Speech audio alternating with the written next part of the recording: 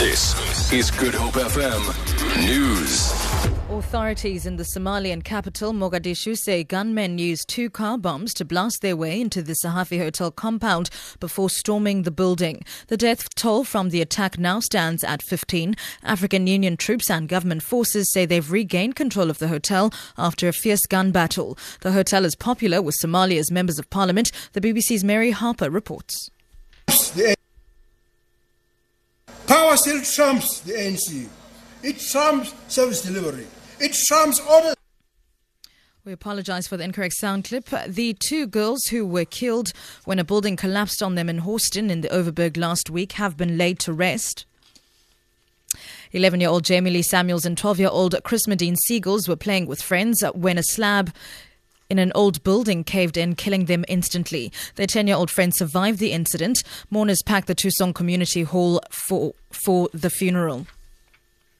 IFP leader Mangosuthu Buthelezi says South Africa is burning under poor leadership. He's hit out at the ANC, accusing it of failing to fulfill its promises it's made to South Africans for the past 21 years.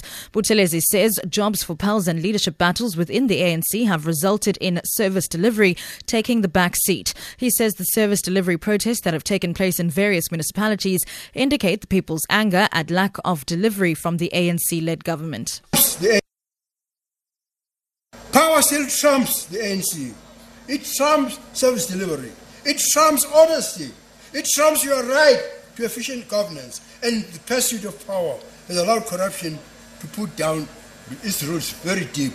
These are the reasons the ANC is failing you. There is a lack of integrity, a lack of moral leadership. How then can South Africa survive an economic crisis under the ANC in these circumstances?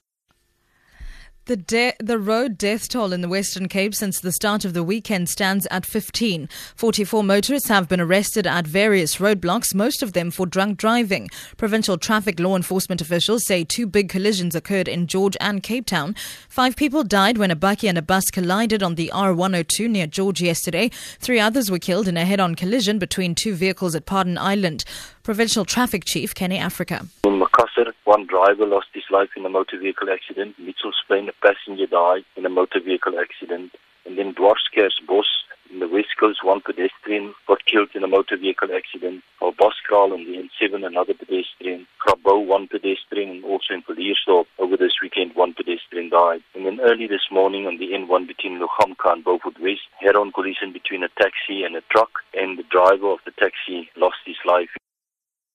And finally, heavy rain and wind has forced organisers to cancel the 21st Cape Town International Kite Festival in Muizenberg.